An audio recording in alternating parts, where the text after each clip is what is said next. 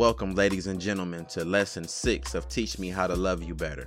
As we continue on this journey in assisting our men in how to properly and effectively know how to treat our women, I sent a request out to someone that I admire, who is bold, often spicy, very sexual, but nonetheless a lady, and she will cuss you the hell out if you approach her inappropriately. I asked her a while back about bringing her sass and sophistication on this platform, and she agreed, and I enjoyed learning about her and her experiences with men.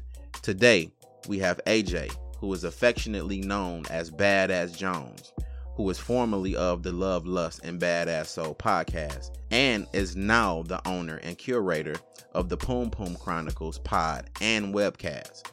I was able to connect with her on several topics within this conversation. We discussed the context of some misguided needs that individuals have that become responsibilities for other people, the proper communication etiquette, and most importantly, fetishes, which is the title of this lesson. She explained to us men that no matter how you see her or size her up, she is still very much a lady and deserves to be treated as such. So in other words, calm your horny, sometimes disgusting ass down, and remember that the pedestal you place your mother and daughter on should have a lot more women on it, and you should elevate more women to that standard you set for that level of love you reserve for only those two people in your life. Any woman who shares with you in any capacity deserves decency and respect at all times. And AJ insisted in this conversation that we see even the woman who is overtly sexual as a lady nonetheless. So ladies, support your sister. Fellas, sit back and shut the hell up, because we have treated our women as fetishes for so long that they have become more and more disgusted with the mere thoughts of our existence. So apparently this is something we need to hear. Welcome to Lesson 6, which is titled Fetishes, by none other than Badass Jones on Teach Me How to Love You Better.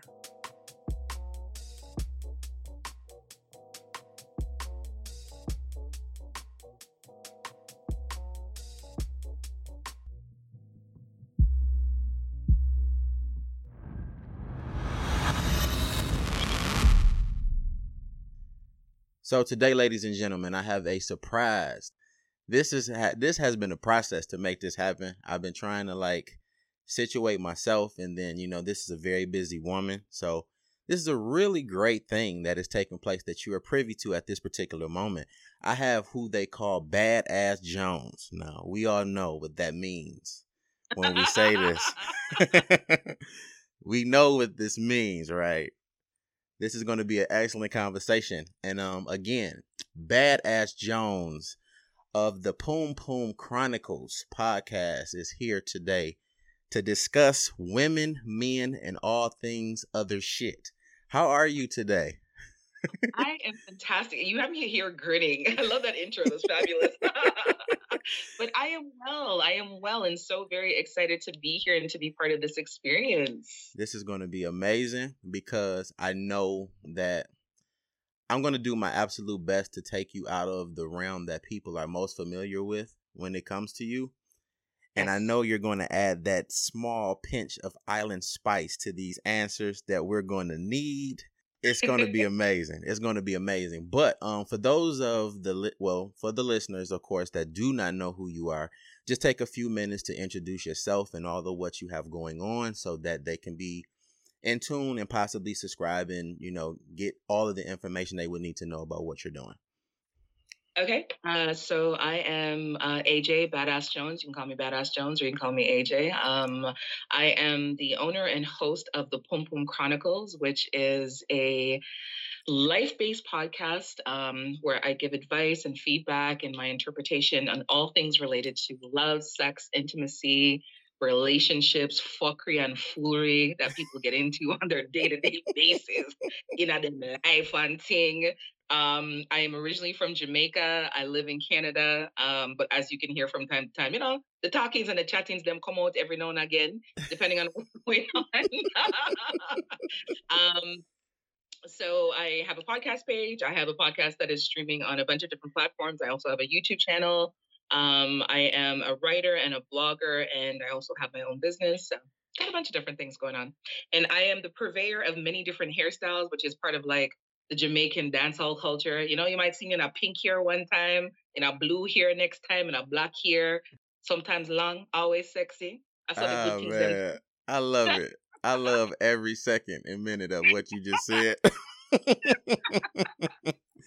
So, I have you here for many reasons, of course, but for you listeners, this is what we call Teach Me How to Love You Better. It's a segment that comes from a man asking a woman to teach him the things that he would need to know in order to implement a more healthier space for a woman to be loved in. Now, the reason why she's here is because I do not want the cookie cutter answers, because I think that what begins to happen in this space for me is that we begin to be repetitive and we don't get the clarity and the confidence we would need to move forward in these relationships. So one of the things that I really want to ask you as a more mature and seasoned woman, because a lot of the women I speak to are still relatively young, right? There's a space where the age bracket of maybe 21 to possibly 55 are all having the same comments about men. You even hear people that are 55 saying men ain't shit. Like that's weird to me. You know, Yes. to be that old, not necessarily old, but that up in age rather, and hear women of that age say men ain't shit. So like in your mind, when you think about men and your relationships and experiences with men, what comes to mind for you as to your dealings with men? Is it somewhat the same, or do you have a difference of opinion? Oh, I definitely have a difference of opinion. I don't believe in pieces that are gender specific or comments that are gender specific. Mm-hmm. Because I know plenty of women who are older in age and they ain't shit either. You know, I don't think that that comment or that term is gender specific. I know a lot of men. You know, as you say, I'm much older than a lot of people think.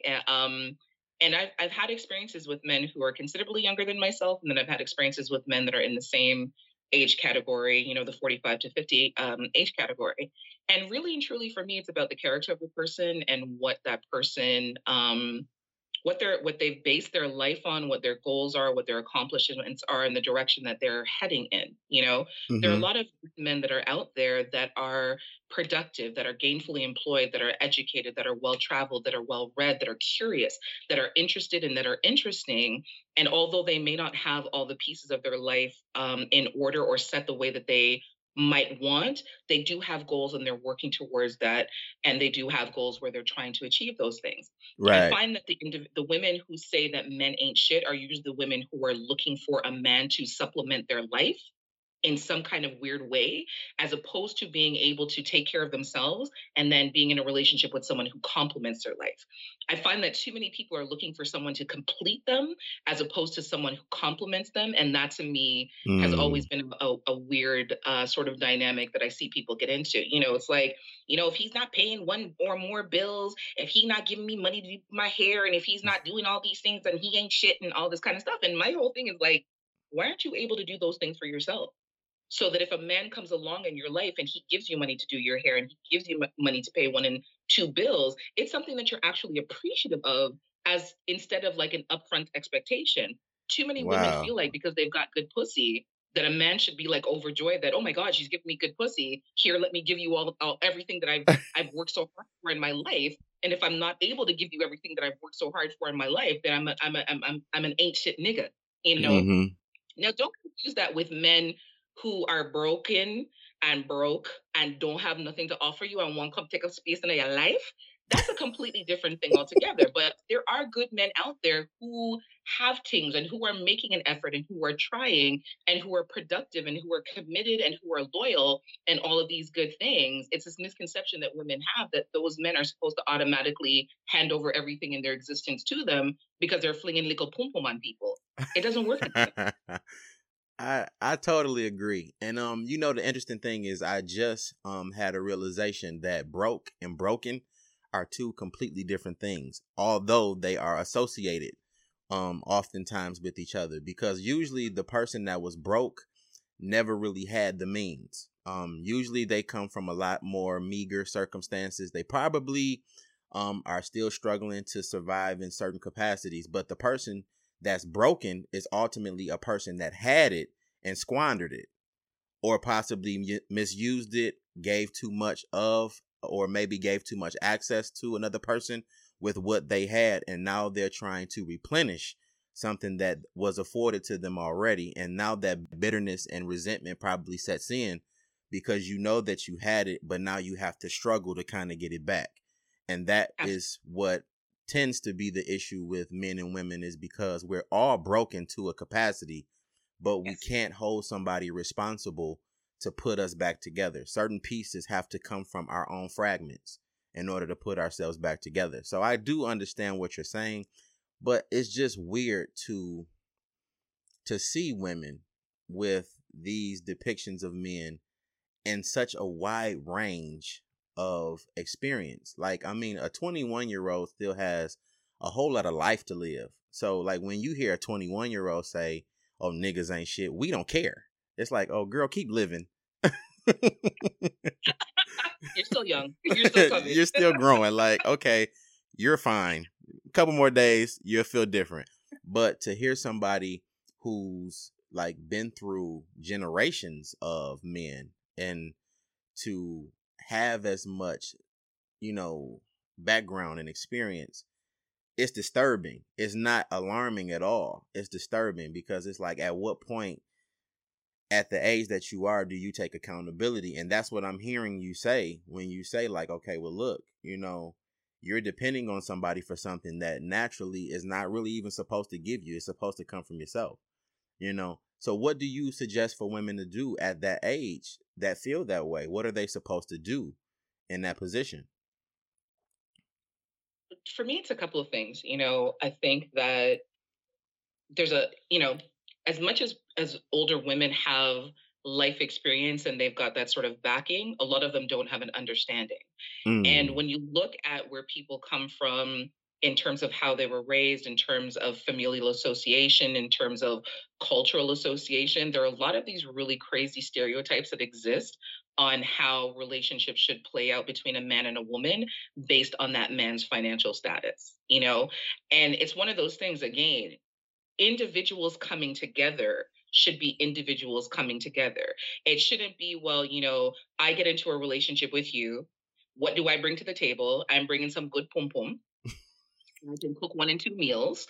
And then what you should be bringing to the table is being able to pay my bills, being able to pay my card note, being able to give me money to do my hair, being able to give me money to do my nails, giving me some good dick, giving me some good head, taking care of my kids. Let's make a couple more babies, buying me a house, taking me on, and all these plethora of things. No, but really and truly that I can't do for myself. And that's the craziest part about it. So, you get into these relationships where the dynamics are unbalanced because you have one person that has these crazy expectations of the other person. And sometimes, it's the man having those expectations of the woman, right? But in this case, it's the other way around. But you get into these relationships where there's these unbalanced expectations, and it just shouldn't be that way. If I cannot afford to do my own hair, I shouldn't have the expectation that the man that I'm with comes into this relationship with me, and now that's his responsibility. Right, right, Prior right. to being with anybody, why were you not able to take care of yourself?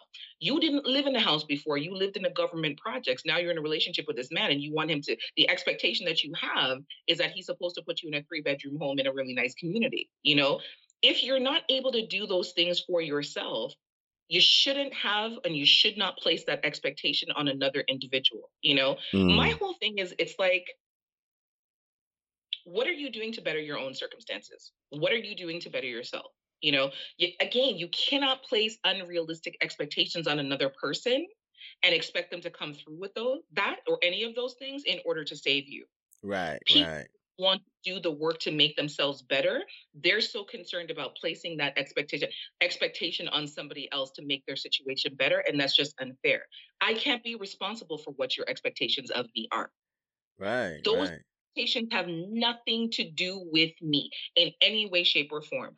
I am responsible to better myself. As an adult, I'm responsible to take care of myself. As an adult, I'm responsible to work on getting my shit together. As an adult, I'm responsible to work on putting those pieces in place to sustain my own existence. Because suppose our relationship mash up, then what? Mm-hmm. You're kicking me out of the house that you bought for me because your name is the name that's on the mortgage. I'm no longer able to do my hair, and I've got my 1-inch ponytail because you're no longer giving me money to do hair. You know what I mean? I have 3 broken nails on one hand and 5 broken nails on the next hand because I can't afford to do my nails because I'm not getting money from you anymore. My toenails are scraping the ground when I'm walking by in my shoes because I can't afford to get a pedicure because you're not able to give me those things anymore. Why? Because our relationship mash up. Right. Why are you not working on those pieces for yourself? We are responsible to ourselves first and foremost as adults to get our shit together. And that is my problem that with a lot of women, and especially a lot of older women, they get into this mindset that, oh, a man is just supposed to take care of me. Okay, well, how are you helping to take care of him and how are you helping to sustain the relationship? Because if the only thing that you have to offer is some good pom pom and it might even be mediocre pom pom, you need to go have several seats somewhere and pick up a book and like read or go back to school and pick up a craft or changing your career, because that, to me, that's just whatlessness. It's absolute whatlessness. If you cannot give as good as you get, you have no right to have an expectation of a person. Wow. And that is why we have Badass Jones here to shake up this conversation. Okay, so with that being said, this particular process of the show is where I ask you a question. I ask you a question that basically is just your opinion on what you would suggest a man do in this particular scenario. But while you answer the question, I am to say absolutely nothing. I let you get all of your words out. You can be as vulgar, profane, and as personal, whatever it is that you feel. Right. This is your space to get it all out and tell us what you would like for us to know about how we can love women better, right? And then I am not to speak until you say, okay, BJ, you may speak now. Okay. So, you ready for the question? Whew. Okay, hold on. All right. So the question is, in what way, as a woman, do you believe a man could love a woman better, but not for his own benefit, but the benefit of the women he's actually trying to love?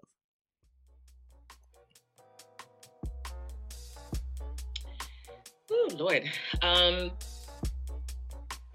I am really big on communication.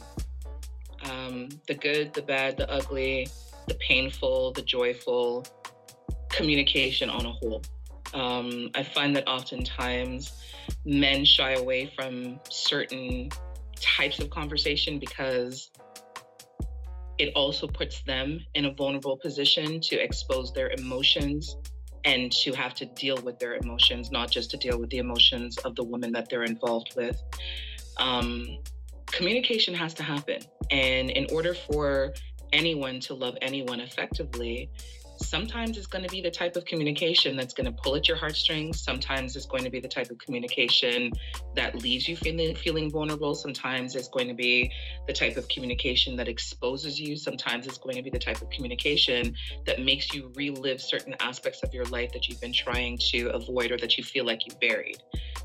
In order to move forward in any sort of healthy, loving type of way in any relationship, not just with a woman, but with anybody and even yourself, you have to be open to those types of dialogues and open to those kinds of communications, but in a really honest and raw type of way.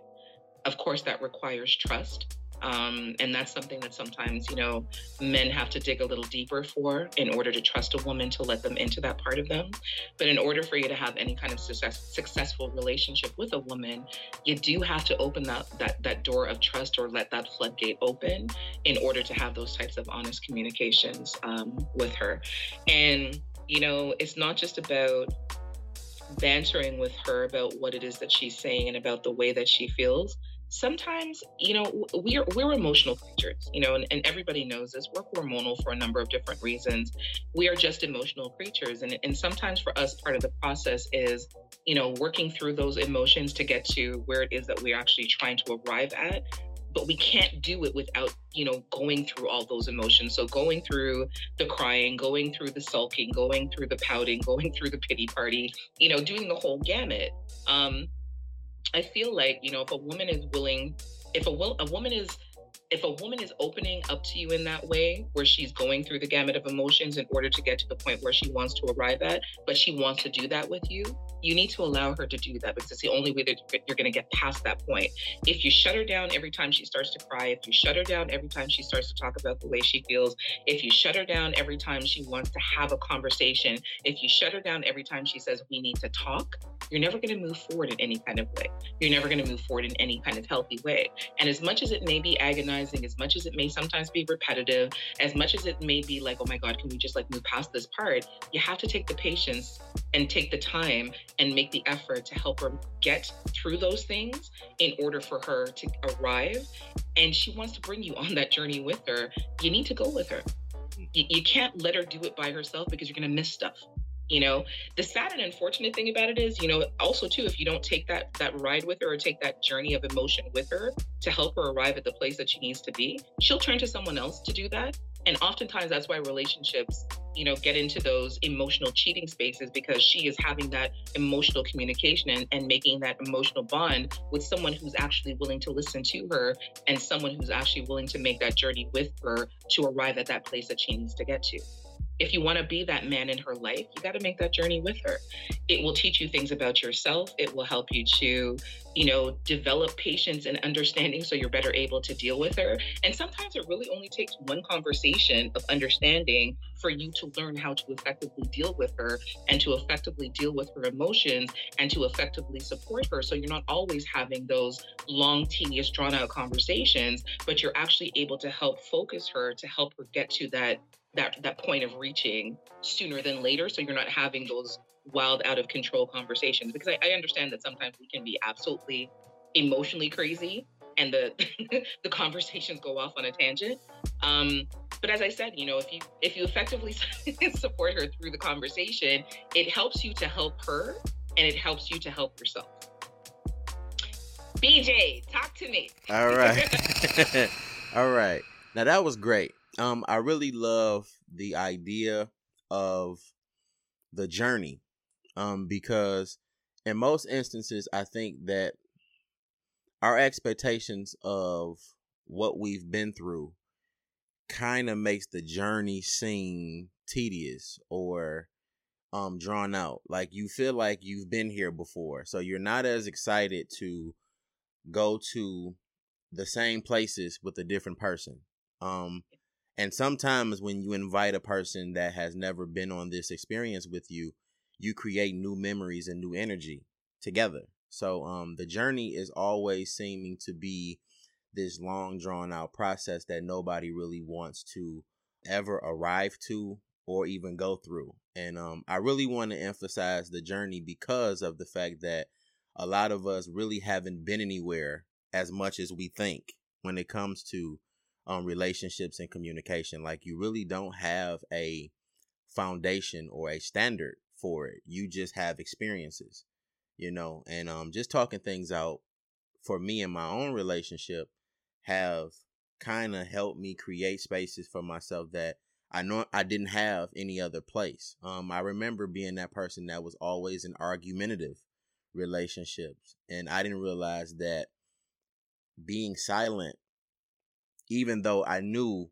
my silence was because of being drained of my energy or possibly being annoyed, me saying absolutely nothing made it worse, because that does result to that shutdown in her eyes in the heat of that moment. But when I decided to express, I am no longer giving you this energy, like, it was received a lot different, because of course she never heard you say this before, and she probably never seen you that calm saying anything. You know what I'm saying? So I remember setting those boundaries. I'm not going to yell in my own house, like those type of things. So communication is very important. And I really appreciate hearing you say it, because communication has always been, well, men aren't intentional. Like, we're supposed to tell you how we feel about you in action. But what you have to understand is if you don't understand us based on what we say first, usually that's what establishes the respect. Like, you respect what I'm saying to you. I'm communicating what I actually feel. Sometimes us being those moments when we're like kind of like fumbling over words should tell you that we're not quite there yet on what we feel in that moment. But just appreciate the effort of trying to figure it out in that moment. That's a method of communication too, you know. Absolutely. So I took a lot from what you said, and I hope the listeners did too. So, a man that I am currently involved with, he's really big on me expressing my feelings to him. And I remember he had said to me, good or bad, even if it's about me and you're upset with me, I want to know because I don't want you to shoulder the burden of responsibility by yourself. Um, Mm. and I thought, like, I've never heard anyone say that before. Like, oh wow, if I'm upset with you, you want to know because you don't want me to be upset, not necessarily angry at you, but you just don't want me to have to deal with that emotionally by myself. You want to assist in helping me to get back to normal, or at the very least process my feelings about you and help in whatever regards you can. So on the flip side of that, he's not able to do that for himself. So if he gets to a place where he is disappointed or he's upset about something, he goes into complete shutdown mode. Mm. And right. So on several occasions, I've said to him, you cannot have the expectation of me that I talk to you about everything that's emotionally happening with me in regards to you, but then there's no reciprocity in that. That doesn't work for me, and I can't function that way. So much so that I had to sit him down and say, like, okay, even if you don't do anything proactively about this right now, this is the fifth time I've said this to you, and it's going to be the last time that I say it to you. I need Mm. you to hear me and hear exactly what I'm saying to you. Yes. Shutting down, right? You shutting down instead of at the very least saying to me, I need time to process this first before I talk to you. You shutting down completely, not saying anything to me for 2 and 3 days does not work. And it puts me in a bad place emotionally because I'm struggling to figure out what's going on. And then it forces me into shutdown mode. And then I just don't want to talk to you at all. And I don't want to be in that place and I don't want to go to that place. And as adults, I don't think that that's the way that our relationship should function. And it's just not healthy. Yes. He heard me.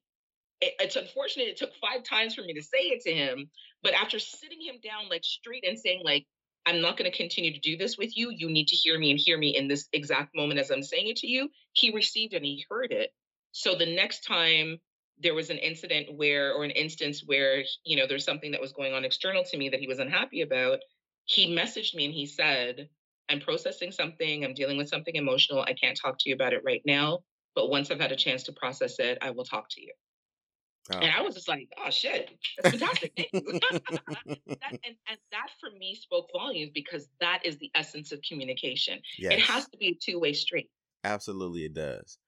So now that we've gotten the small question out of the way, we're going to get into today's topic, which is something that I believe is very important because we're kind of at a space where sexuality is becoming very dirty based on perception.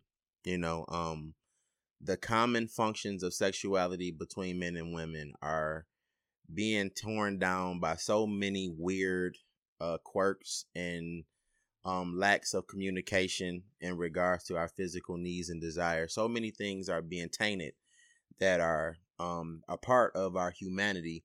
But there are some things that I believe need to be addressed because sometimes these things are very disrespectful. And that thing is fetishes. So there's a point in a growing boy where he's told to sow his royal oats, whatever that shit means, because I mean, what we perceive it to be has nothing to do with what it actually means and verbiage, to be honest. But we're taught to go out, find ourselves in all of these different women, and these different habits and traits that we have sexually become who we are, and we show ourselves to people, and we really humiliate ourselves in certain ways because we don't get to familiarize ourselves with who we have these sexual exchanges with. And one of the things that I feel is common with fetishes is that you don't know the person well enough to go beyond their boundary, Mm-hmm. but you set an expectation for her in your sexual relationship, and it comes off as total disrespect. So I want to talk to you on an educational level about what fetishes are, how they are developed, and how we are to implement them in a relationship in the most respectful way to the woman. Okay. Okay, so as men, we don't really know what it feels like to be fetishized in that way. Do we or should we as men know how a woman feels about herself first before we entertain our sexual needs and conversation with her? Because I think sometimes we think of that phrase, we grown, so people are just more prone to accept us for being adults in our feelings, but not necessarily knowing how to present them to a person in any type of way. So should we know the person first before we go into any type of fetishes or kinks of any kind? Absolutely. You can't take familiarity for granted, especially in the age that we live in, and everything is blasted and plastered on social media. Mm-hmm. People just have this natural. They've developed this natural sense of entitlement to any and everybody that they see because they're on social media. It's one of those things that because you can say it doesn't mean that you should say it. Right, right, right. um you see a woman walk by with a big ass, and as much as you are a worshiper of big asses, does not mean that you should go to said woman and say, oh my god, your ass is so fat, I love it. It's offensive. Yes, I'm yes. sure she knows her ass is fat. I'm sure she hears on a regular basis about it. It's really weird when people lead off with what their fetish is instead of, hi, my name is Brian, I'd really like to get to know you. Right, It's right, more like, right. you got a big ass, it's fabulous, I'd like to get to know you. No.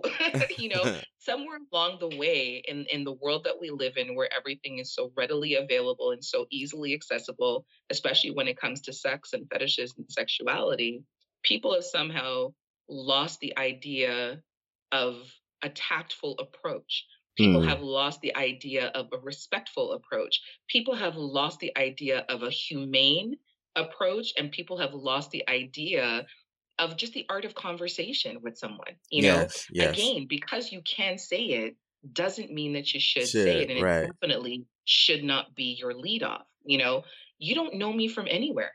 You don't know if I like men, boys, cats, dogs, if I'm asexual. You know nothing about me, and your approach should not be from your perspective. It should be from, what is the most respectful way for you to come and say hello and for you to introduce yourself, before you're thinking from the waist down, or Right. from your thinking from that point in your mind that, oh my god, I'd really like to put my face between her ass cheeks. Let me just go up to her and say that and see whether or not she'd be down with it. You know what I mean? How about, hi, what is your name? Right.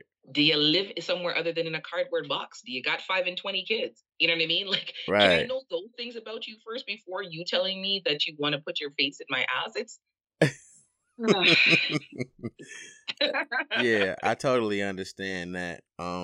It seems like common sense, but we take for granted that everybody has not tapped into the ideas of common sense, because I do truly believe we are all gifted with some level of it, but a lot of folks have yet to actually tap into it.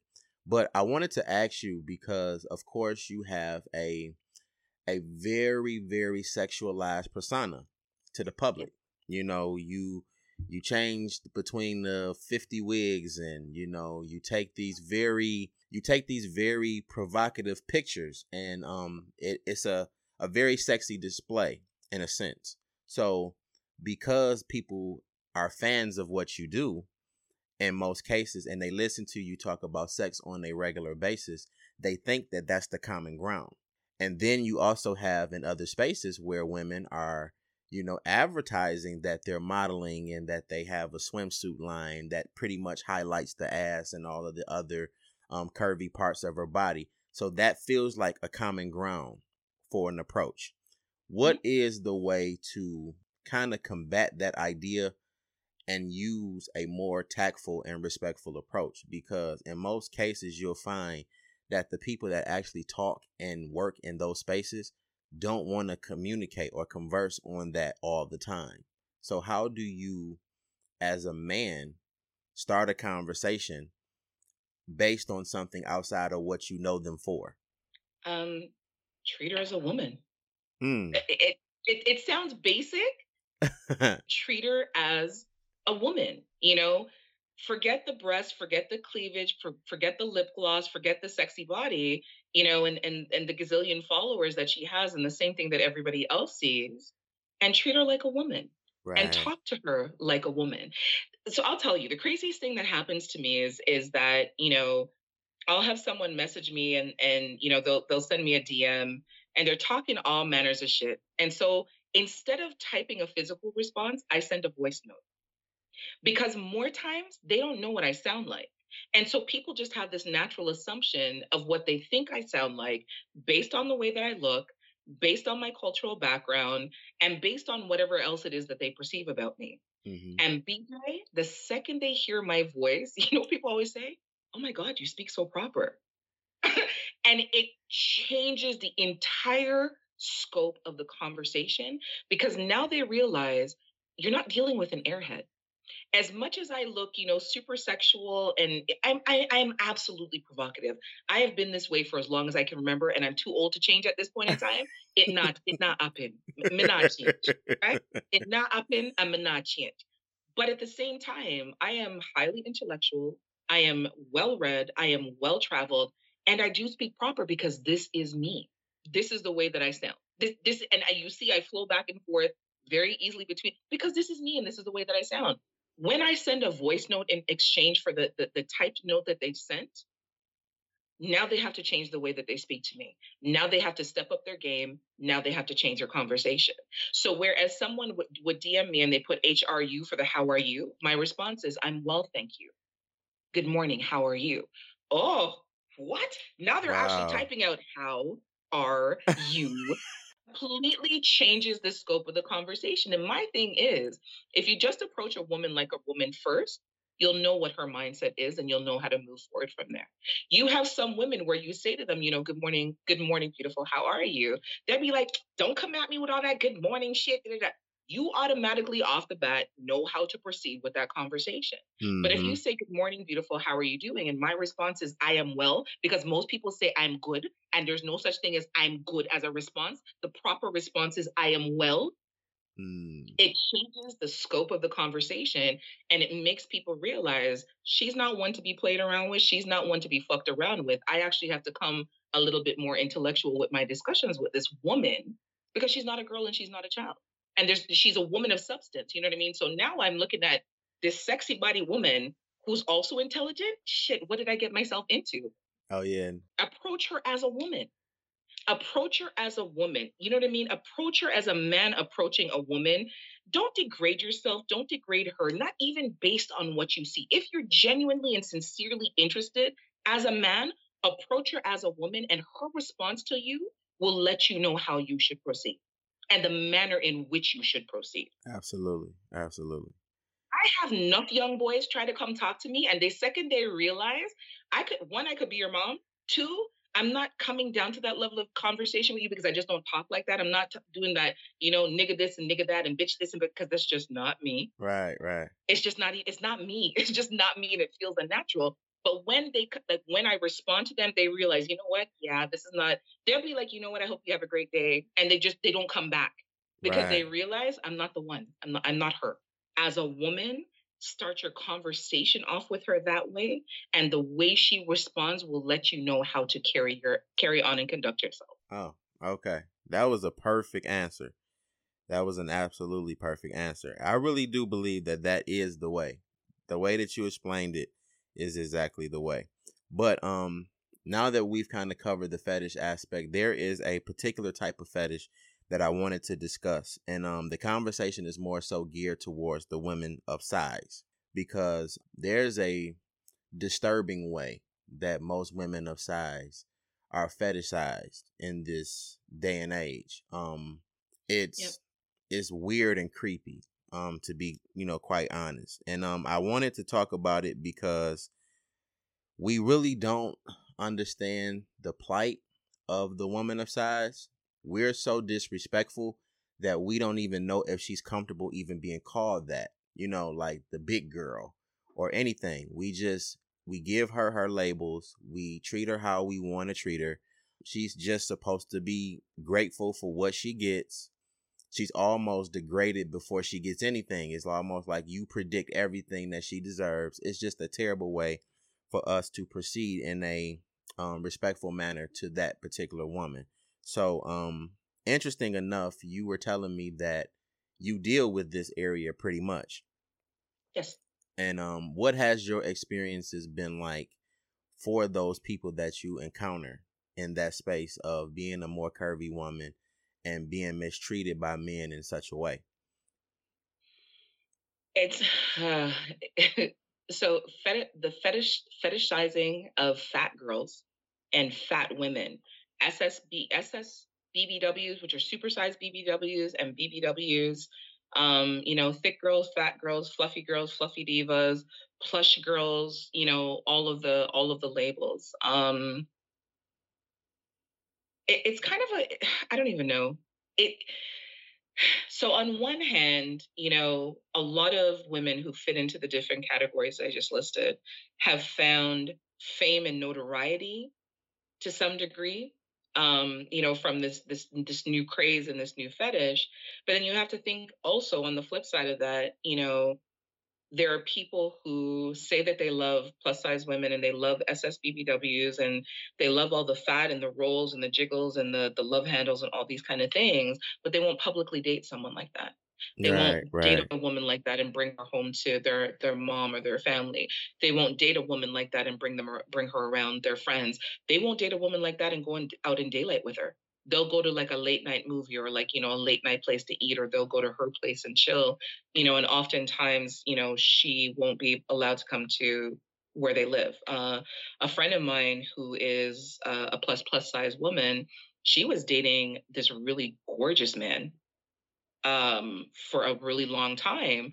And then I asked her one day, you know, how come none of us ever met him? She's like, oh, you know, he's always busy, you know, and the only time I really get to see him is like at night. And so he comes over at night and he'll, you know, spend the night, but then he works really early. And it was just one bugger excuse every single time. And she was dating, quote unquote, this man for like a year and nobody had ever seen this guy. Come to find out that he had a whole life and a whole family, but because he liked the idea of fucking a fat girl, because he liked the idea of the way that, you know, her body felt juicy and the way that she sucked his dick and, you know, the good pussy that comes with fat girls and, you know, fat girl pum pum and all them things that, you know, he would sleep with her, but wouldn't do anything else with her in daylight or in public, you know? Mm, And sadly and unfortunately, you have a lot of men who think that way. Like they're on this bad bandwagon of, you know, oh, I love BBWs, I love SSBBWs. But in truth, they would never date a woman of that size because it's unacceptable. It's not acceptable to society. You know, they're afraid of what their friends may think. They think their friends might laugh or whatever the case may be, you know?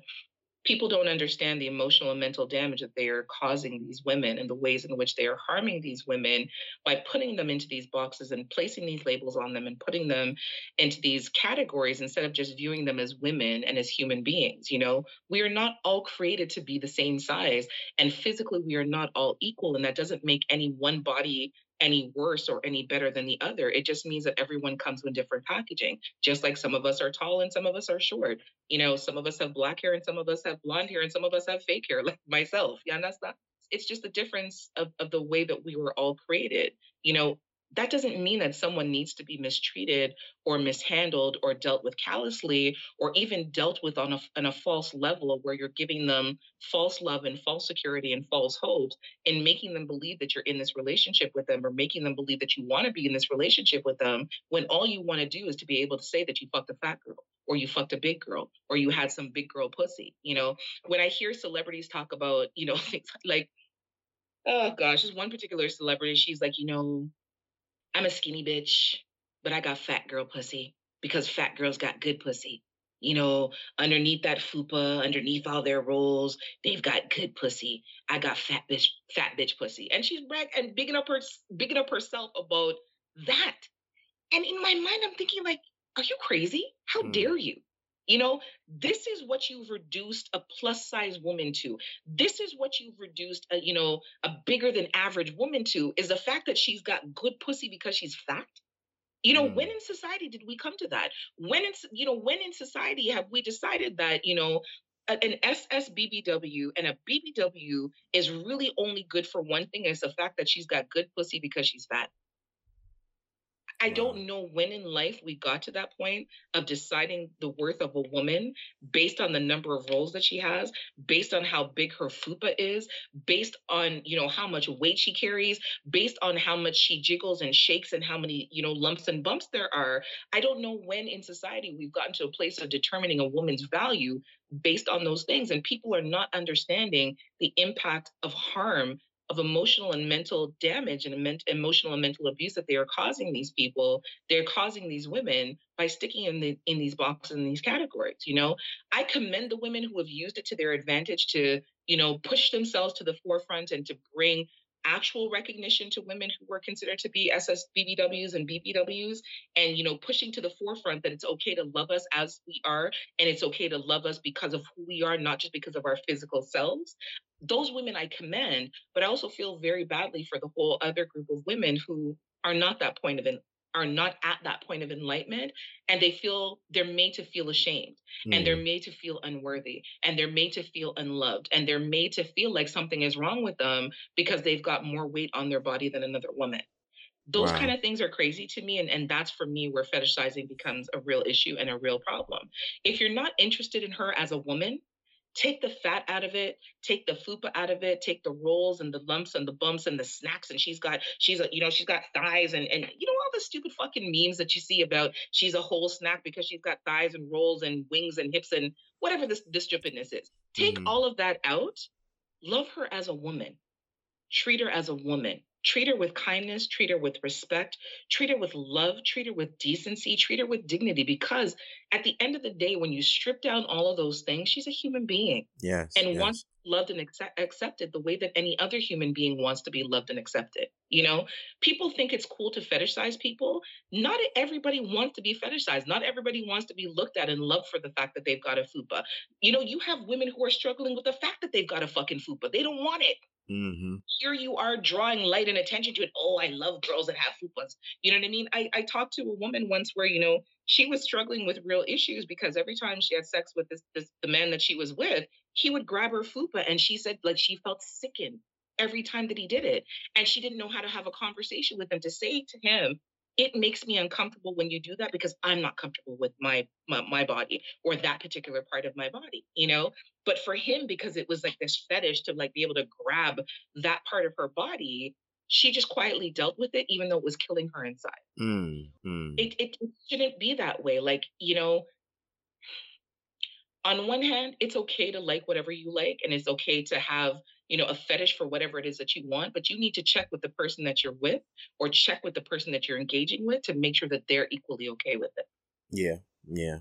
And that's why I wanted to have this conversation, because I do feel that there is a duality to this conversation where we do need to have a sense of etiquette with how we deal with these women respectfully, but then it's also to challenge them to confront the discomfort as well, because they romanticize those very issues and those very pains that they feel. So I just have a few questions based on listening to what you were saying. I want to start by asking you, how do you feel women feel about being labeled as a meal, considering that society feels as though too much was on your plate already? Because usually it's not to say looking like a meal as if it was a healthier portion. It's still the assumption that too much was on the plate. Like you get an abundance of whatever it is that you get to consume. So naturally, looking like a meal without knowing this as a woman is still offensive. You Mhm. know what I'm saying? So it's almost to say like, okay, well, you're just assuming that too much is on the plate, and this is how you're going to continue to look at me as if I'm not a reasonable portion of a human being. So like, how can we stop doing this in such a way to where, well, no, let me ask another question. How do you feel like a woman wants to be addressed? being a big woman, should we refer to her in any type of way based on her size, or should we just call her her name? It's really weird for me where we live in a society now where we normalize the negative things and force it down people's throats. Right, right. And it's exactly like you said, like calling someone a meal. I remember when somebody called me a snack, I'm like, the fuck does that mean? And they further explain it. I'm like, so you're basically telling me that I look like food? That's not a compliment. I don't like that shit. Don't call me that. Right, right. Worried about that kind of stuff. They go, oh, you're looking like a whole meal. No, I'm not. You can tell me I look sexy. You can tell me I look beautiful. You can tell me I look gorgeous. You can tell me that I look alluring. There are a whole bunch of other adjectives that you could use other than comparing me to friggin' food. Tell me that I look edible even. Don't tell me that I look like a friggin' meal. Like, Hmm. so what do I look like? You know what I mean? A turkey thigh and some gravy and mashed potato. Like, I'm like, how do you compare those things? It's bizarre to me. It's bizarre to me that we normalize these negative words and force them down people's throats and make them think, so now you have girls walking around like, yes, I'm a snack bitch. Hmm. Yes, out here looking like a whole meal. No, sis, don't do that to yourself. Don't Yeah. take someone's forced normalization of an idiotic term to define yourself. And again, why are we not addressing people? Like, and granted, you may not know the person's name, you know, but there are more polite and respectful ways that you can address somebody that will still get their attention. Yeah, yeah, yeah. There are. There, There. there are more polite and respectful ways of addressing somebody where you will still get their attention, instead of the derogatory things that we try to normalize. We need to stop doing that. And we need to stop forcing those things on people. And it's crazy because it's like there becomes this bandwagon that everybody wants to jump on because everybody wants to use this cool term. There's nothing cool about it. There's Right. absolutely nothing cool about it. Because when you're looking at a woman and you're saying, you look like a whole meal because you've got the rolls, you've got the thighs, you've got, the belly meat, you've got like all these sort of things, you're basically telling her that she's fat, but try to twist it to make it sound sexy so that she will turn around and be like, oh my God, you're talking to me. Like, oh my God, you're looking at me. Like, oh my God. I'm so flattered. That's so wonderful. No, it's Right. not positive. There's nothing positive in that message in any way, shape, or form. We have normalized something that is very negative and offensive and try to put a spin on it to make it fantastic. It's absolutely not. Right. Address her Right. as a woman.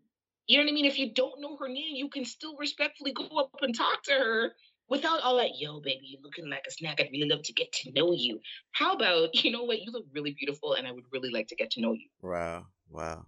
Right. It sounds to me, telling me that I look beautiful and you really like to get to know me sounds better than you saying to me, yo, you're looking like a whole snack with extra gravy to me. Like I don't support it at all. Not at all. Okay. So in that conversation that you were having, basically giving some of your background, I noticed what stuck out to me most is the very, very vast range of labels, right? Most of which I didn't even know existed until you begin to name them, right? Mhm. So my question to you would be, where did these labels come from that you know of? Because in my mind, the question I want to ask is, was these labels developed in the women's space of trying to figure out what made them comfortable in terms of reference? Because I never heard more than half of the the supersized BBW, the plus, the I never heard as many as you gave. So is this a space where women are trying to find what makes them comfortable in this very classless societal issue that we're addressing in the show? Was that like something that kind of existed within the realm of the BBW? I think so. So a couple of years ago, I was asked to be part of a calendar that was put out for BBWs. And then within the conversations, I had actually learned for the first time the term SSBBW. So because I didn't want to shame myself and ask what that meant, I was like, oh yeah, you know what I mean? You kind of go with the conversations, but I'm a person that likes to do research. Mm-hmm. So when the group chat ended, I went online and typed in SSBBW because I'm like, what the hell does that mean?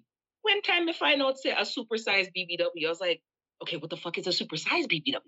Then I'm doing further research to find out. So there's There's a category of thick women, which I found out that I now fit into, which is really weird because once upon a time, my size was considered to be fat. Really weird. So I fit into the thick category. Then there's the BBW category, which I think is like size maybe 18 to 20. And then there's the SSBBW category, which is like size 22 and up. Mm. A thick girl to a BBW girl to an SSBBW girl is the difference in the weight and how much, like if they have a FUPA, like there are certain criterias that are required in order to be within these variations or these categories. It's absolutely ridiculous to me. You know what I mean? Coming from a Jamaican background, if like, okay, so my size, they would say that I'm fluffy. Mm. That's what they call me. They call me fluffy. You know, but then a girlfriend of mine, so I'm a size 14, then a girlfriend of mine who's like a size 20, they also call her fluffy or they call her fluffy plus, you know? So those are like, those to me are like our West Indian terms, you know? So like in Jamaica, they don't feel no way to, they're like, they'll say like, what I'm goody, what I'm fluffy diva. You know what I mean? They don't really use the term BBW or SSBBW. If you're a big girl, they call you fluffy. Mm-hmm. Our fluffy empress, or they try to put some fluffy queen. But it always starts off with fluffy, and then they add something else to the end of it. So if you've got a little bit of bounce, or you're bigger than like a size 10, you're automatically in the fluffy category. And anybody that's bigger than a size 10 is automatically in the fluffy category. You know what I mean? Okay. Whereas in North America, like I said, you've got the category of thick, then you've got, thick and plus size, then you've got the BBWs, and then you've got, the super plus size, which is the SSBBWs. That's more of a North American phenomenon, which I found out. And it's really weird because, like, okay, so in the Caribbean, like especially in Jamaica, they don't skin teeth. Sorry, let me say that again. They don't feel no type of, I was gonna say they don't skin teeth. They don't feel no type of way to call you fat. And they're very quick to tell you that they don't mean it in an offensive way. They're not trying to call you out of your name, and they're not trying to shame or embarrass you. They're calling you based on your body size. So it's not uncommon to be walking down the street and hear somebody say, "Hey, fat brownie, come here now. Hey, fluffy diva, fluffy empress with the tattoo, them, come here now, I want to chat to you." Right? And you're supposed to take that as a compliment. In the Caribbean, that's something that's been very normalized because it's two categories. You're either fat or you're slim. There's no in between. Mm. There's no in between. And oftentimes when someone is talking to you, there isn't really anything derogatory in their speech. It's not uncommon to, like, be here and then go home on vacation, and somebody in your family is like, "Why look fatty? Good life suit you. Enough things are going for you. Your money must turn up because you live life and you're damn good." So for them saying to you that you look fat or that you look like you put on weight is some kind of weird, demented, backhanded compliment because it means that you have enough money. But yeah, I feel like as women, we've accepted and adopted these terms and even created terms for ourselves so that we feel comfortable before anybody else can make us feel uncomfortable. Oh, So wow. if this is what you're going to call us, we're going to take control of that and call ourselves that and put a spin on it and make it even sexier so that you can't shame and embarrass us. This is what we've termed ourselves and this is what we accept. There Right, are a lot right. of women that I know that within their tags for their Instagram, they've got BBW such and such or SSBBW such and such. They've embraced it as part of who they are and part of what they are, so no one can turn around and use it against them to shame and embarrass them. You can't tell me I'm fat because I know that I'm fat. And what? Move on to something else. You know what I Mm. mean? You can't tell me that I'm a big girl. I know that I'm a big girl. What else do you have to come with? So for them, in because it's been forced on them, they've taken a spin on it to make it theirs so that they can't be shamed and embarrassed by it. Wow. So all of these things are just ways or mechanisms to make them comfortable in this space of being marginalized in a sense. Wow. Oh, that's messed up. Even when we have issue with it, or even like I've worked in the plus size community for the better part of 10 years.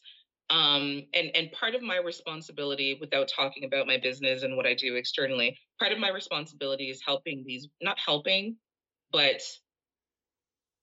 creating for these women to be able to truly embrace whatever size they are and to look and feel beautiful at whatever size they are. Okay. That's been my responsibility and that's been my job for over 10 years. Okay. So I have worked with women who consider to be plus size at a size 10, and then I've worked with women within that range who are considered to be plus size all the way up to a size 28. Mm. And no matter what size they are, my responsibility and my job is to create for them so that they feel beautiful and feel empowered and that they feel graceful and appreciated and loved and they're deemed as being sexy, not just like in the outward appearance to society, but for themselves, the way that they feel internally. And to truly embrace that and for people to truly look at them and be like, holy shit, she looks amazing. Right, right. You know, I've heard, the conversations where, they've gone into a store and, the salesperson looks at them like, why are you in here? We don't have anything for you. And the salesperson will literally follow them around the store, again, giving off that vibe like, why are you in here? We don't have anything to fit you. And you can't even ask a question because they'll be like, no, we don't have that in your size. No, we don't have that in your size. No, we don't Wow. have that in your size. Wow. No tact, no decorum, no nothing. Even if they're in there looking for a purse, the first thing that wants to come out of the salesperson's mouth is, no, we don't have anything in your size. But even just their attitude and the demeanor to them, towards a woman who is a plus size woman is like, you shouldn't be in here. You don't have the right to shop in here. You don't have the right to wear anything that's fashionable. You don't have the right to look beautiful. You don't have the right to be deemed as sexy. And again, that to me is just absolutely crazy. So it's like, on one hand, the plus size community has taken these words and put a spin on them, in order to empower themselves so that they cannot be made to feel ashamed. But in having to embrace those negative words and put that spin on it, they also feel ashamed because it just shouldn't have to be that way. Wow. Okay, so in that space of not really, well, how can I word this? Because I'm being very mindful of what you're saying because I want to adjust this in myself as I'm learning from you speak.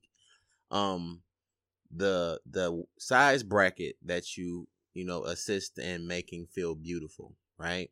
It's a vast difference, and the person that's a size 28 may look at the person that's a size 12 or 14 and say, well, you're not really big, you're not really Yeah. considered to really be BBW classified. In a sense, there's a sense of entitlement in that space as well. So how do you keep women who will probably love to be a 16 but you're a 28, how do you keep them in a confident headspace in that regard, because they may be very well bearing witness to a nice and beautiful 16 model, or a young lady of whatever the term may be. You may see somebody a lot smaller and look a certain type of way and have a small hint of envy because you would like to be that smaller size, but you not realize that she fits the same category as you. Like, how do you keep that headspace positive in that instance? For me, it's really just about the positive reinforcements and the positive conversations. Mm-hmm. Just earlier I was having a discussion with someone about the art of seduction. And, I said to her, it doesn't matter whether you're a size 2 or size 22. It's about how you love and embrace your body. And it's about how you work with what you have and where you're at. You know, the reality is people are not always happy with their bodies, regardless of whether they're a size 16 or a size 22 or a size 10 or a size 8. You see it all the time. You have, women who are a size 8 and going to go get all kind of surgery to get more ass and a smaller waist and bigger breasts and, get rid of the flaps on their arms and all this other bullshit. The natural assumption that someone who's a size 10 is happier than someone who's a size 22 or 28 is Mm. absolutely asinine. Right, right. With me, with working in the plus size community, I always tell women, you can wear anything, just wear it in your size. Mm. There shouldn't be anyone who says to you, well, you can't wear a two-piece bathing suit because you're a size 28. That's a bunch of bullshit. I've seen women who wear a size 28 in a two-piece bathing suit. It's just that the bottom of their bathing suit is a little bit, broader, or has a little bit more material to accommodate the parts of their body that they want to hold securely. And then the bathing suit top is bigger because they've got, wider areas to cover, but it doesn't mean that they don't look any less spectacular in their two-piece bathing suit than someone who's a size 10. Mm-hmm. Never take for granted that because someone is a smaller size means that they're over the moon about their body. Oftentimes, those women who are at a smaller size are just as disgruntled with whatever it is that they're dealing with, what they see visually about themselves, than you are. I I will tell you a crazy, crazy story. I dated this man. I have all these kind of weird dating stories. I dated this man, and I will tell you, BJ, you know why we parted company? This man told me I wasn't big enough for him. He told me Really? I wasn't physically big enough for him because he liked fatter women. I've never like I didn't even know how to respond. I was like, what? He's like, Wow. no disrespect. He's like, you're absolutely beautiful, but I like my women with more meat on their body. And I didn't know how to take that. I was completely floored. He's like, you're small. He's like, what are you, like a size 12, 13? I'm like, no, I'm a size 14. I'm here bigging up my chest, right? He's like, yeah. Like, come back when you've gained like 50 pounds. I'm like, wow. He's like, I'm Wow. not trying to be offensive. He's like, but I like what I like. He's like, I like women that have size on them. He's like, I like to see a BBW when she is dressed. Oh my God. He's like, you can't talk to no woman. When a woman is confident, she got size on her and she knows how to dress, you can't talk to her. Those are the women. And the thing is, we maintained a really great, we maintained a really great friendship when I got out of my feelings and I stopped being offended by the fact that he didn't want to be with me because I was too small. Mm-hmm. Um, but it's true. Like, confidence is not size bound. Confidence is not tied to a specific dress size or pant size or bra size or any of those other things. Confidence is tied to the person and the person alone. There shouldn't be anybody that tells you you can't wear something because, oh, that doesn't look good on you. Oh, that's not appropriate for you to wear. Stop listening to the fuckery and the bullshit and people telling you that foolishness. From it's made in your size and it's made to fit you, wear your shit and wear it with confidence. And this is what I tell women. You know what I mean? If I'm creating something for you at a size 28, it was created for you at a size 28. I didn't look at a woman who's like a size 14 and say, hey, I should make this in a bigger. No, I looked at the woman whose body was a size 28 and I said to myself, what would look spectacular on her? What would look amazing on her? What can I create for her that would make her feel confident and beautiful? So when she steps out, she'd be like, oh my God, is that me? That's Mm. the reaction and that's the response that what I want for them. So for me, I'm always telling women, like, stop fighting amongst yourselves about, oh well, she's smaller and she feels like she's better because she's smaller, or she's too big to be wearing that. It has nothing to do with that. Sexiness is not, it's not size specific. Beauty is not size specific. Being alluring is not size specific. Being sensual and seductive is not size specific. It's about the person. It's about the internal workings of the person. It's about their mind. It's about their character. It's about their heart. It's about the way they carry themselves and what they exude internally to the external. That's what it's about. Absolutely. Absolutely. Now, there is a part of this conversation that we do have to address in terms of self-esteem, because there are a lot of women who are plus size or whatever term you're comfortable with using that AJ gave us in that vast list. But there are women that will degrade themselves when they come in contact with men because they know that their size or their perception of their size comes to them as a disadvantage when they go out into the dating world and the intimate spaces that they exist in. So how do we keep women from lessening themselves based on their size? Because I think, and just to be honest, I grew up in a home where men told me the fat girls were the freakier girls. The reason why it is disrespectful is not naturally the reason why it may be true. And I just want to address that part because there is a certain truth to it, because we have to address the self-esteem issues that exist in that space, even though it is very much disrespectful. So how do we Mhm. keep women from lessening themselves in that regard because they're big? Because it has to start with them first, not with the men. Stop dating fuckboys.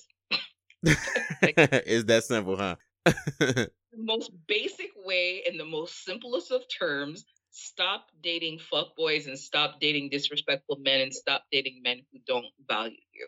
The sad and unfortunate thing is, I do think that you have women who go above and beyond sexually because they feel like they have a point to prove in proving that they're worthy to be with the individual. If they, if they do these certain sexual things better than a smaller sized woman, then that will make the man come back. Yes, he'll come back, but he's only going to be coming back to you for the nasty and dirty things that you do, not coming Mm-hmm. back to you because of the content of your character or because he wants to be with you. You know, we need to stop putting ourselves in those spaces where we open up ourselves and give avenues to these individuals to come into our lives and to only affix themselves to us for those reasons. You know, Okay. Okay. um, if you are comfortable and content sexually and comfortable and content with yourself and you're confident in that. So if you're having sex with somebody and you're doing the nasty, dirty things you want to do because you want to, not because you were forced into that space because of your size, that's a completely and separate conversation altogether, because you do have some women who are of a plus size and the SSBBWs who are very comfortable with their bodies and wouldn't change their bodies for nothing, and they're out there licking and fucking and sucking, doing everything that they want to do, but they're also comfortable with themselves. I'm talking about the women who feel like, okay, unless I suck his dick really sloppy, he's not going to want to talk to me anymore. So let me suck his dick really sloppy. And then, maybe he'll call me tomorrow. And then he doesn't call you tomorrow. He calls when he wants his dick sucked again. Those are Mm. the fuck boys that you need to stay away from. Those are the fuck men that you need to stay away from. And those are the situations that you need to stop putting yourself in. There isn't anyone on the planet who is worth your self respect. Nobody. Absolutely nobody. No, you know that and if right, it right. means the good looking guy or the jock doesn't talk to you anymore, then he just doesn't talk to you anymore, because sis, he doesn't respect you. He's not talking to you because he's interested in you. He's not talking to you because he's looking at you as a potential girlfriend. He's not talking to you because he's looking at having a potential future with you. He's talking to you because he deems you to be a fat bitch that sucks really good dick. Wow, wow. But that's what it is. You know what I mean? You are the one who is in control of you. Stop allowing people to use you in those situations. Stop believing that that person really values you, regardless of what he says. Because you know what? When you're sucking a man's dick properly, he'll probably give you a gold credit card if you ask him to. You know what I mean? In that Mm. moment where you're doing all the nasty, dirty things that he likes because his girlfriend won't do those things, he's going to say whatever it is that he has to say to you in order to keep you in that space. That's not a space of liking. He doesn't like you and he doesn't respect you. Right, right. He's not saying those things to you from a place of love or a place of respect, because he doesn't love or respect you. Okay, so how does the woman with the self-esteem issue identify the difference between the fuck boy and the guy that actually likes her? If the fuck boy, okay, so fuck boys are never going to go anywhere with you in public. You know limited things about them. You only know, and a lot of times the things that you will find out about them, you find out on social media. These aren't things that they're telling you themselves. The fuckboy's never going to call and check on you, and when he does call in and check on you, it's because he's looking to gain something from you. So he may like call you today and say, hey, how you doing, and there's no sexual conversation, and then the next day he'd be like, hey, how you doing, I really miss you, when can I see you? And then the third day, you're going to go see him. You give him some head, you give him some pussy, and then you don't hear from him for another week. And that's on rotation. That's cyclical. You know what I mean? So Mm. then a week goes by, you don't hear from him, even though you're messaging him. He's like, hey, I'm busy. I'll message you when I have some time. A week goes by, and then it's like, hey, I really miss you. How's everything going? And then day two, it's like, hey, I really miss you. When can I see you again? I can't wait to love up on you. And then day three, you're back fucking him again and giving him head, and then you don't hear from him for another week, right? It only takes two cycles of that, and hopefully only one, to pay attention to the fact that this person doesn't mean you any good and they have no good intentions towards you. Someone who is genuinely and sincerely interested in you will make an effort that's not sexually related. Mm. They may have sexual desire towards you, but if they're truly interested in you, that should be at the back of their mind and not the forefront of their mind. Someone who's trying to jump in your drawers and jump in your pum pum on a regular basis that doesn't care about you, Yeah, their conversations are usually steered and geared towards what kind of sexual favors you can do for them. You also need to pay attention to what the reciprocity is of those sexual interactions. You know, if he never kisses you, he never caresses you, you guys never fuck with the lights on, you never go anywhere that's decent, you've never been to his house, he either takes you to a cheap motel, fucks you in the car, or fucks you on the couch on a regular basis, that's a fuck boy and he's not interested in you. He just wants whatever sexual favors you can give him. Mm, mm. Whew, this was a lot. I really feel like I learned so much. I look at a lot of my interactions because I was always the chubby chaser, like my entire life, you know. And even in listening to what you were saying, I realized that even that for me, even though I wasn't ashamed, I really wasn't the guy that was fortunate to have every girl I wanted. So it was no way for me to be prideful in my experiences to hide anybody. So even in those moments of dating women upsize, I still was not as educated and not as sure as I thought I was as to what I was really liking and desiring from that group of women. So I have a lot of adjustment to do in the thought process going forward. And you really provided a lot of information that I did not know women of that bracket go through. That's a very lonely space sometimes, you know, to endure that and not have a support system. And then it makes you challenge your support system because here is AJ, this beautiful woman who is looked at as, oh, well, you're not even big. You know what I'm saying? But you have these moments where you're put in these spaces and conflicts as much as they are. They'll never understand that you are the perfect person to feel their pain. You know, so that's a rough space, you know, to be in. I'll tell you, I come from a family background where, other than my daughter, I am the biggest person in my family. And like I said, I'm a size 13, 14. Anybody who, and I see your face, you're like, huh? But it's true. I remember when I was in high school, and in high school I was probably a size 8, maybe a size 10. And I remember the first time I heard the word fat in reference to me. And I could tell you, like, I remember plain as day. I was going across to the plaza to go get fries with gravy. And I remember it was a warm summer afternoon. And I remember because I was wearing white shorts. And this guy said to me, like, oh my God, you should take those shorts off. You look fat. You heard me, right? I was like a size 8 or a size 10. Wow. I remember when I was in my early 20s, my mother, who is probably a size 6, and at that time I was probably a size 10, maybe a size 12, my mother looking at me and saying, you're really pretty, but you could lose a little bit of weight. BJ, when I tell you I was probably 145 pounds. Wow. And my Wow. mother looking at me and telling me that I should lose some weight. Not a lot, if you lose like 15 or 20 pounds. And I'm looking at her like, and I couldn't really cuss her because it's my mother. You understand? But that's what I'm saying. Like those are the things that you're made to feel shame about. So I'm thinking this was like, 15, 20 years ago, I was considered a fat girl. Fast forward 20 some odd years later, BJ's looking at me like, bitch, where? Not that that's what you're saying. No, but even still, like, even the man that I'm currently dating right now, he looks at me all the time. He's like, why do you keep calling yourself plus size or like a BB? He's like, you're not. Stop saying that. He's like, Right. you're average size. He's like, if you look at the way that fashion is now and society is now, you're average size. You're no longer in the category of BBW. He's like, you're just thick. That's it. That's the only thing you've got is that you're thick. He's like, you need to stop saying that you're plus size because you're not.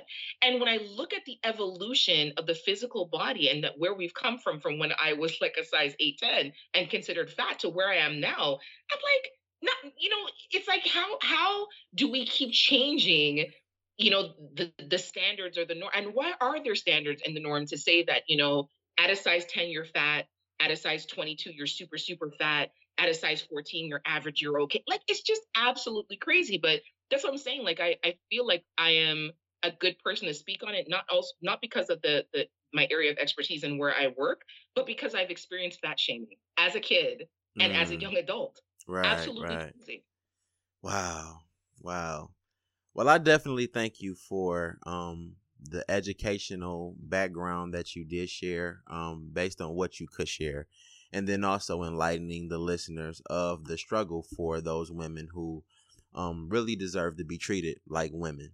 That's it. Like your size, your preferences, your color, all of those things do not matter. What's most important is that you're a human being. So that's the reason why I wanted to discuss this, because I knew, I know actually, it's not even a past tense thing. I know quite a few women who are struggling very much with this right now.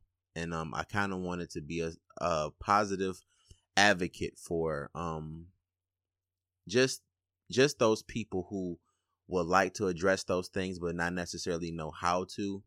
Most of the things that I was trying to figure out how to ask, you answered it before I could even get the question out. So this was very healthy, and I really appreciate you for sharing, because that's what you do. Sharing is caring.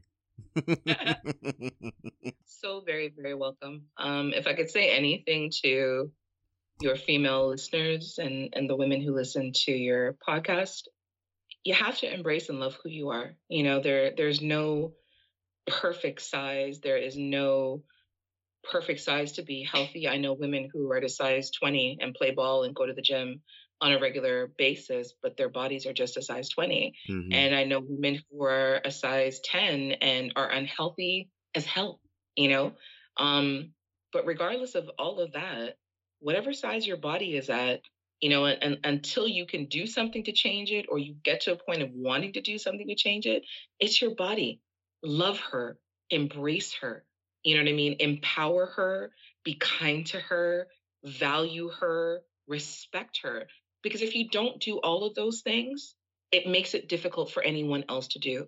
You know, if Mm-hmm. you don't do all of those things, you open up a really bad gateway for unhealthy people to come into your life, for fuckboys to come into your life, for people to come and take advantage of you because you don't understand your self worth.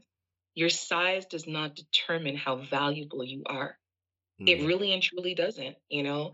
You are a queen and you are beautiful and you deserve to be loved and you deserve to be respected and you deserve to be embraced with all of those things. But you have to do that for yourself because no one else can do that for you. You have to do that for yourself. Whatever the size that your body is in, love her, respect her, embrace her, treat her like the queen that she is because that's you. And there's Right, only one of you. right, right. And there you have it, ladies and gentlemen. Badass Jones has just gifted you with a very positive affirmation to love yourself for who and what you are, despite what people tell you. I really do appreciate this conversation. If anybody was to desire to find you on any form of social media or otherwise, where would you direct them to so they can stay in touch with you? You can find me on my personal Instagram page at badass_Jones_. You can follow my podcast page at the Pum Pum. That's the PUM, the Pum Pum Chronicles pod. You can email me if you need to at the Pum Pum Chronicles at gmail.com. And I'm also on Twitter at that Jones Kid AJ1. Yes, indeed. Definitely get in touch with her and follow all of what she has going on with the Pum Pum Chronicles. It's getting spicy over there already. You know, it's in a very great space. So I definitely suggest that you align yourself with her. She has a lot of very sexy yet educational information that she does share on her platform. And I think it is in your best interest, if you would like to educate yourself on feeling better about yourself and taking care of your body, as she stated, you can follow her on Instagram. She does that all over her page. So that is a Yes. very positive motivation for you if you are looking for one. Again, thank you for being a guest. And also, if you would like to follow me, you can follow me at DergoBJ. That is DergoBJ on Twitter. My show page is The Subject Change on Instagram. Any comments, if you have anything for me, you can email me as well at loveletters115@gmail.com. And this has been an episode of, no, I hate calling it episode because it is not an episode. It is a lesson because AJ was teaching us valuable information. So this has been another lesson of Teach Me How to Love You Better that we're going to title Fetishes, because that's the highlight. I'll see you guys again in 2 weeks. Peace and blessings.